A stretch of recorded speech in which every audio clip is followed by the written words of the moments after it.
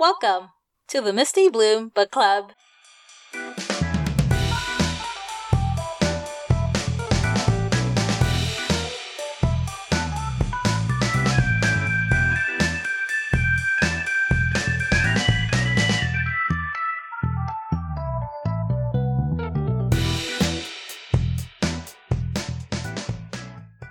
Hi, it's Ada. I hope you're taking good care of yourself and doing well. In this episode, I'm gonna be reviewing Juletane by Myriam Warner-Viera. This book is only 80 pages long, and so we're gonna have a short-ish episode, but it's gonna be good. Also, I'm gonna have to warn you, like you probably guessed already, that I'm gonna be a little pretentious in this episode. The reason is because the protagonist of this book, Juletane, is very cultured and very French. So I'm gonna embody bougie. Are you ready? Let's get into it. Okay, you guys, I need to tell you, I didn't plan on reviewing Juletane because I actually ordered a different book that's currently out of print, but the bookseller insisted on selling the book I originally wanted to purchase, the one that's out of print, alongside Juletane. So that's how I ended up with this novel. I read it for fun, but a few pages in, I was like, you're gonna be in the Misty Bloom Book Club, Juletane.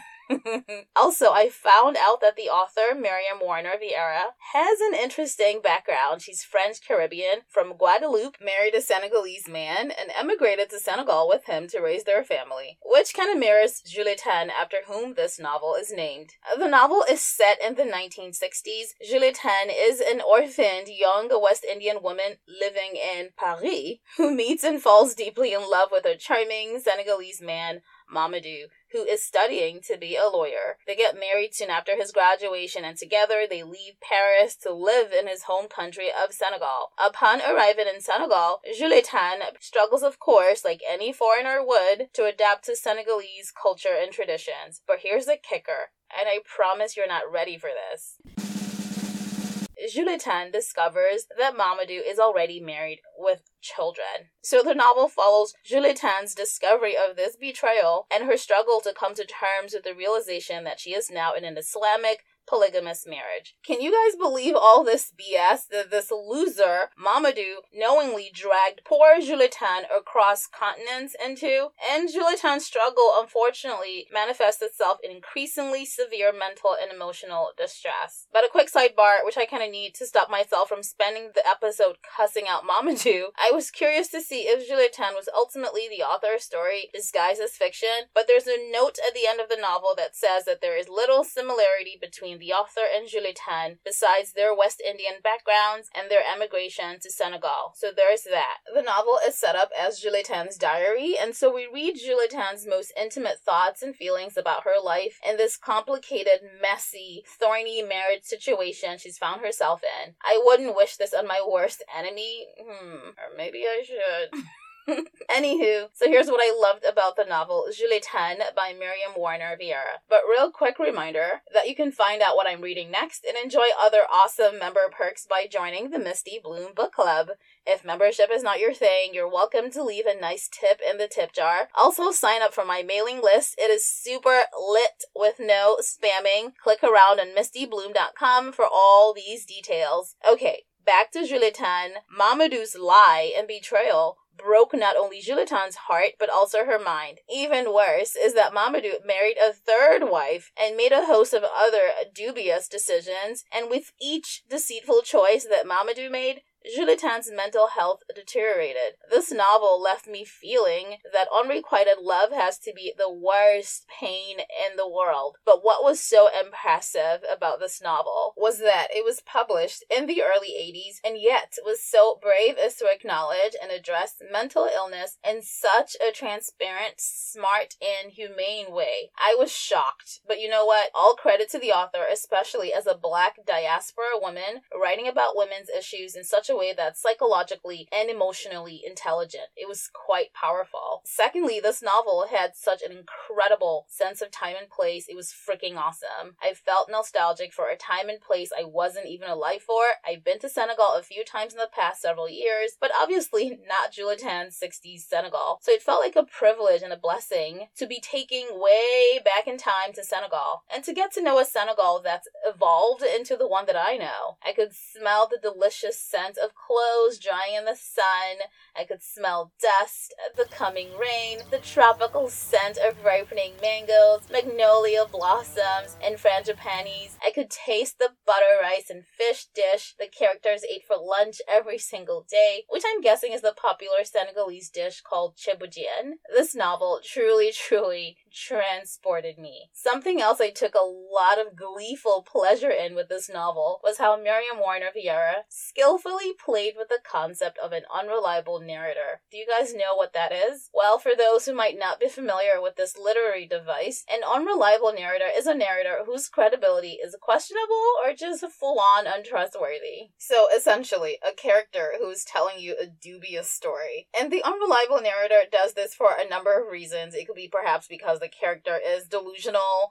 or they are intentionally lying and hiding something, or they're so severely biased and far from objectivity, or they are mentally ill, just like Juletane. Remember I said how her husband Mamadou's betrayal jeopardized Juletane's mental wellness? Myriam Warner-Viera playing up Juletane as a likely unreliable narrator was so good. It was delicious. It kept me on my toes as a reader, constantly questioning reality, because remember this novel is a diary, so there's only one point of view, one perspective, and it's Juletane's, and Juletane is mentally compromised. So the whole time I'm reading it, it almost felt like trying to piece a puzzle together.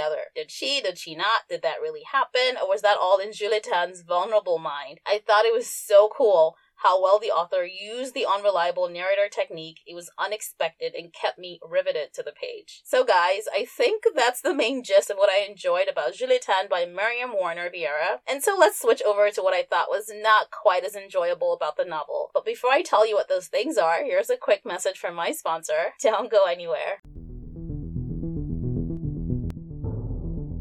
This episode of the Misty Bloom Book Club is made possible by the support of my novel, Oyibo, spelled OyIbo. It is 1976 when prodigal daughter Songoli returns to her mother's home in a remote southeastern Nigerian village with a wailing toddler on her hip. Not long after, Songoli vanishes again, leaving the fair-skinned and dreadlocked child Adesua and unanswered questions behind.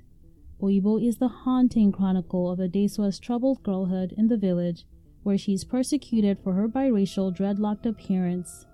And after a tragedy occurs, the novel follows Adesua's devastating coming of age in the bustling cities of Lagos and ultimately Brooklyn, New York.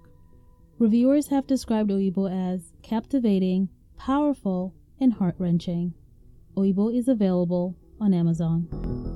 Welcome back to the Misty Bloom Book Club. Thank you for staying with me. So, back to what I enjoyed a little less about Juletane by Myriam Warner-Viera. Okay, I held a little something back because I wanted to save it for the second part of the episode, but the way the novel is structured, there are actually two protagonists. Bet you didn't expect me to say that. One protagonist, Hélène, finds Juletane's diary and starts reading it. So we go back and forth between Juletane's actual story, as written by her in her diary, and Hélène's reaction to Juletane's story. And we also learn about Hélène's own life and how Juletane's story helps Hélène think through or maybe even come to terms with her own life choices. And interestingly enough, Hélène and Juletane's stories are not entirely separate. Both stories do merge because we come to find out that Hélène and Juletane's paths have crossed before in quite a significant way. It was kind of like a plot twist because I didn't expect both protagonists to be acquainted with each other. I thought Hélène would be a one and done, hit it and quit it.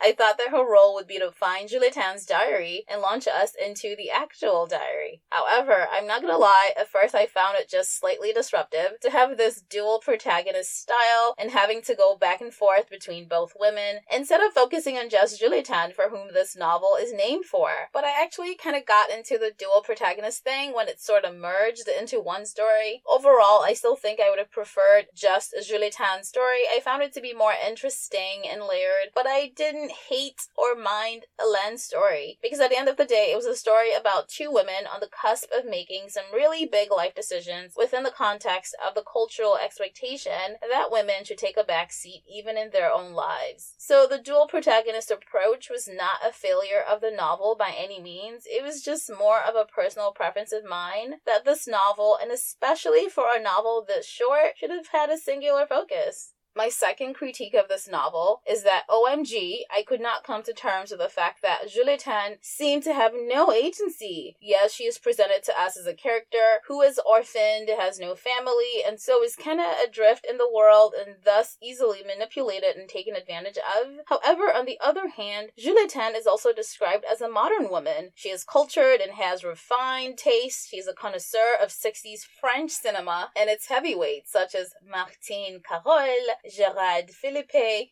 I warned you that I'd be bougie. Juletane also enjoys masterpieces of the 7th Japanese art cinema. It made me feel very joyfully elitist to read about Juletane's very upper middle class, discerning, sophisticated aesthetic. Juletane was raised attending concerts twice a year, and in between the biannual concerts, she'd listen to broadcasts of the Philharmonic concerts from major European cities. Juletane also enjoys classical music. She loves Beethoven's Symphony No. 9,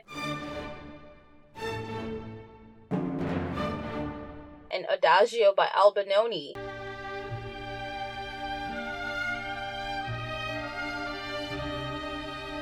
So why am I telling you all these things? I mention all this because while I understand that a woman can be both modern and worldly, and yet passive and weak, Juletane came off as entirely and completely stripping herself of any agency whatsoever, and never bucking against what life throws at her. I found this extremely passive characterization frustrating and somewhat unbelievable. The final thing, which is something I actively disliked about this book, is that it never once stated what country the story was set in. It was just Africa. Juletane and Mamadou, for instance, set sail from Paris to Africa. We are never told where the ship docked or what country Mamadou is from.